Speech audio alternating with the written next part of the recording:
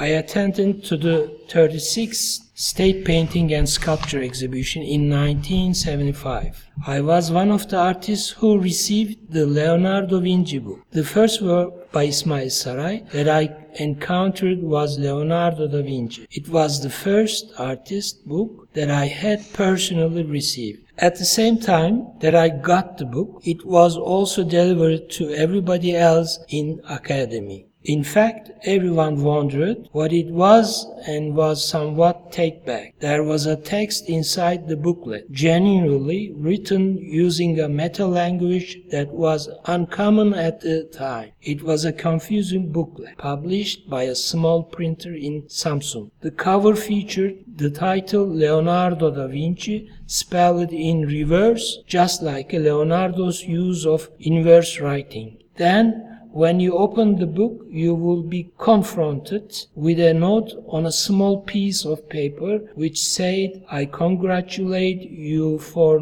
not having participated in the State Painting Sculpture Graphics exhibition," followed by the long text in the booklet. Nobody said that it was sent by Ismail. It was unclear where it came from. Later on, in 1980s, Ismail attended our exhibition Sanat Olarak Bitik. He came with his wife Jenny Boswell Jones from Samsun, and they moved to London.